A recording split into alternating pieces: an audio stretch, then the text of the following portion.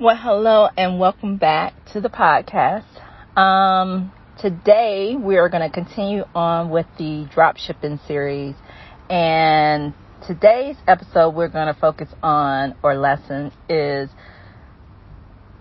finding quality suppliers and vendors. And we're going to talk about what things to consider, where to find them, how to get them to work with you, depending on how you want things done. And one other thing is that if this is your first time listening to me or listen to any of my videos or tutorials or podcast episodes, I love working outside. So if you hear any background noise, it's because I am outside, and that's just the way I choose to work. So forgive me if you hear any background noise during this episode. So to go back to suppliers. So I have dropshipped pretty much a lot of different stuff. So I've dropshipped, the first thing I dropshipped was a bra. I dropshipped phone cases. I have done handbags. I have done a couple of little housewares. I've done dropship curling iron. I've even dropshipped there was this little painting, like for I guess for people who paint. So, and like I said in the previous episode, because I've done too many different types of dropshipping products, the thing that I have found out is that just choose one or two, whatever, that go along with the rest of your brand. So that means that you need to understand what is the brand that you're trying to cater to. And even if you're just going to do drop shipping, even if you don't have any other revenue income streams, or if you have a job and then you want to do drop shipping on the side, you still want to have a brand, and that should match the type of quality vendor that you get.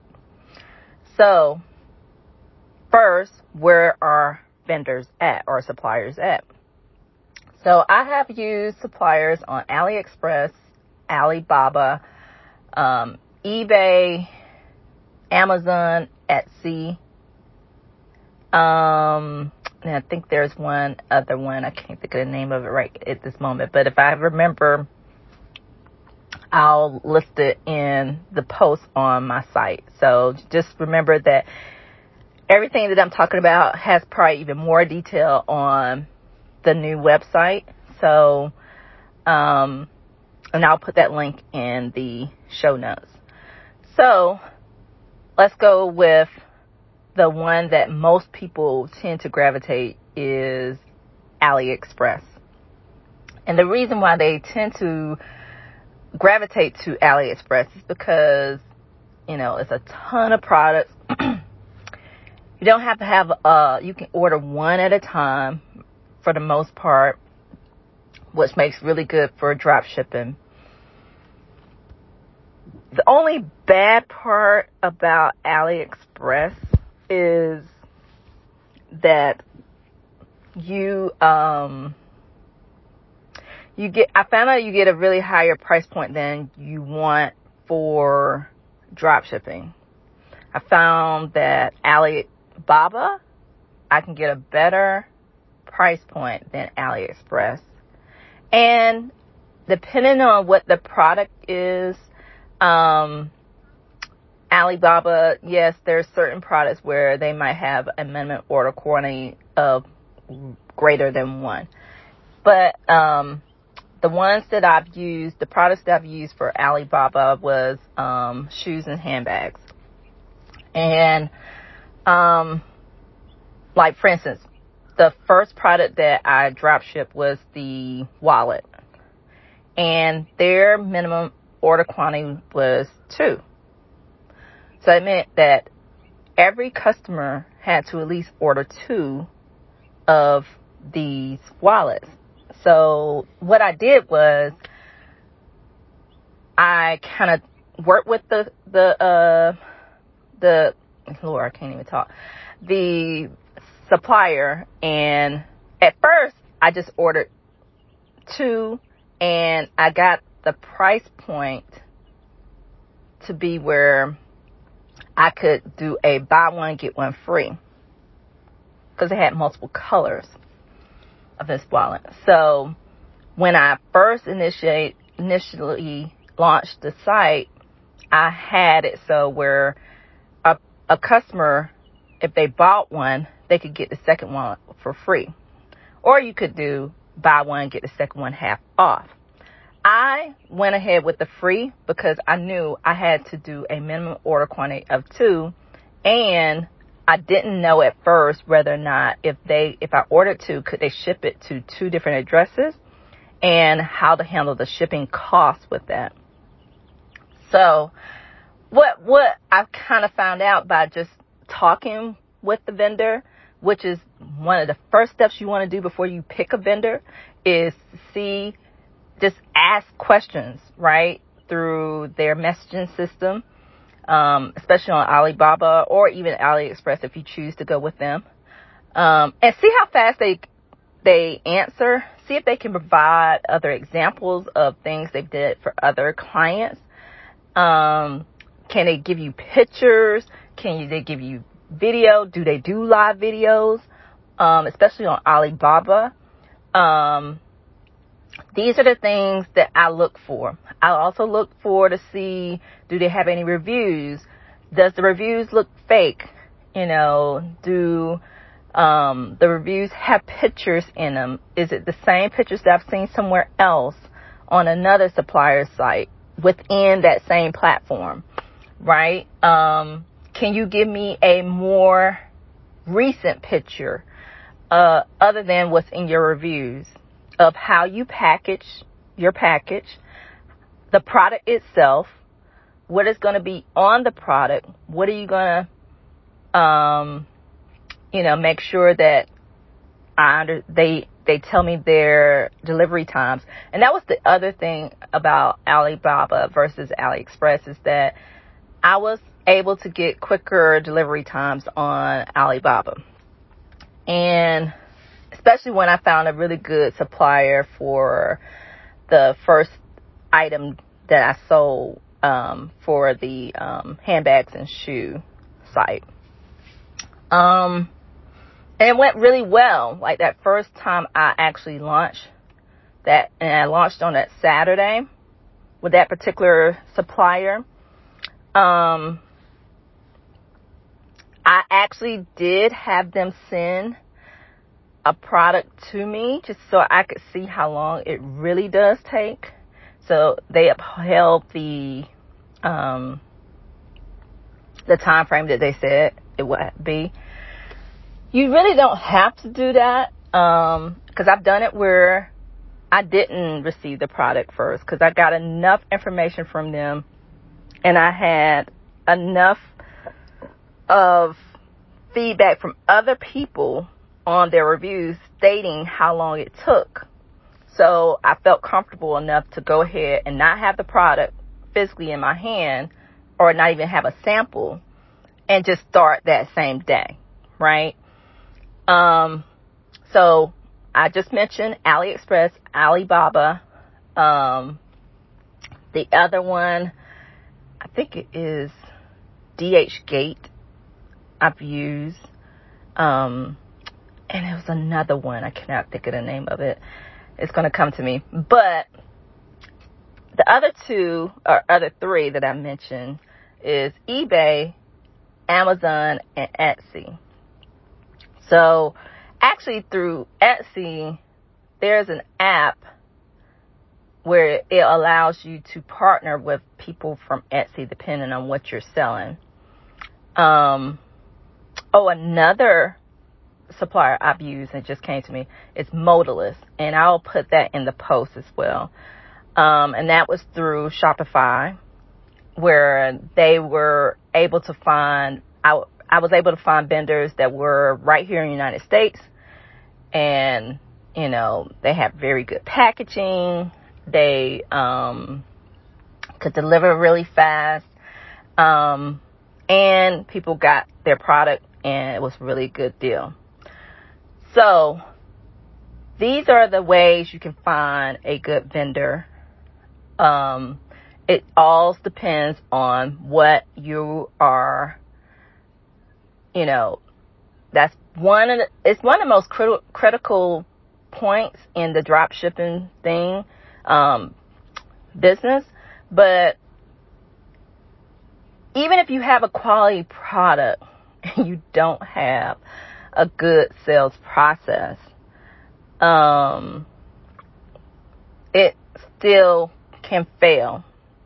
And we'll talk about that on the next tutorial or the next episode. But to go a little bit further into the vendor, the other thing that I want to say is, you know, or reiterate, is to test these vendors. And the first step that I mentioned earlier is to test them as far as sending them messages and see how fast they return your message. You know, there was times where I would stay up till 1 and 2 o'clock in the morning, because remember, they're on a different time zone as you, and they are up during the time that most people in, you know, I live in the United States, are sleeping. So I was able to get really good communication with them 1 o'clock, 2 o'clock in the morning, and then they would respond really quick.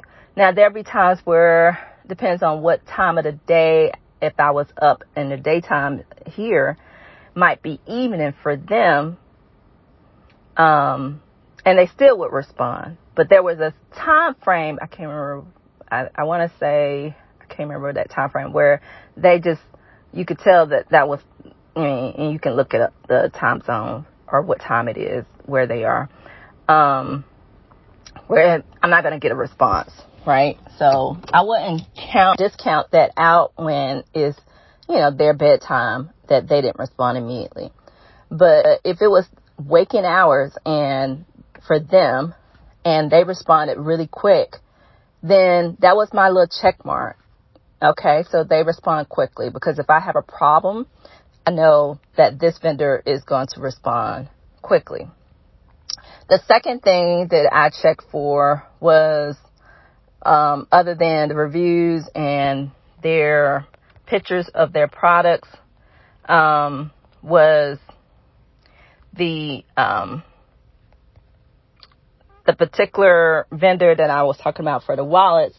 She would basically, every time she would ship out one of my products to the customer, she would send me a picture of the package, of how she shipped it, who it's going to.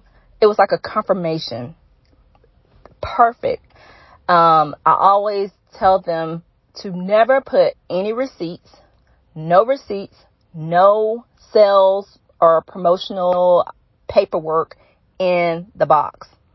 You know, there are some suppliers you can work with them and they can create an invoice for you, paper invoice to put in the box. But I prefer to just send digital receipts through Shopify, through email, through text messaging, and we'll talk about that a little bit later. So I don't want my suppliers sending any type of paperwork. I don't want them even, you know, my customer knowing that where it really came from. They might see a general address, and it will say China, but most of the people who, and the way I work around that, if, you know, if the customer kind of knows, well, wait a minute, you operate out of the United States, but my package came from China.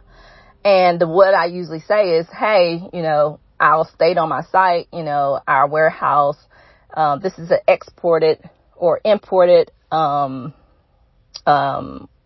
our warehouse overseas. And if you notice, like on sites like, Fashion Nova, if you go to one of their products page, like right up under the product description, it'll say export or imported item. And that's kind of the way you get around that. And people understand. Some people even know you probably are drop shipping and just don't care as long as they got the product and it was good and quality condition, just as long as they don't receive, how much you really paid for it, right? Because like when I was selling those bras, the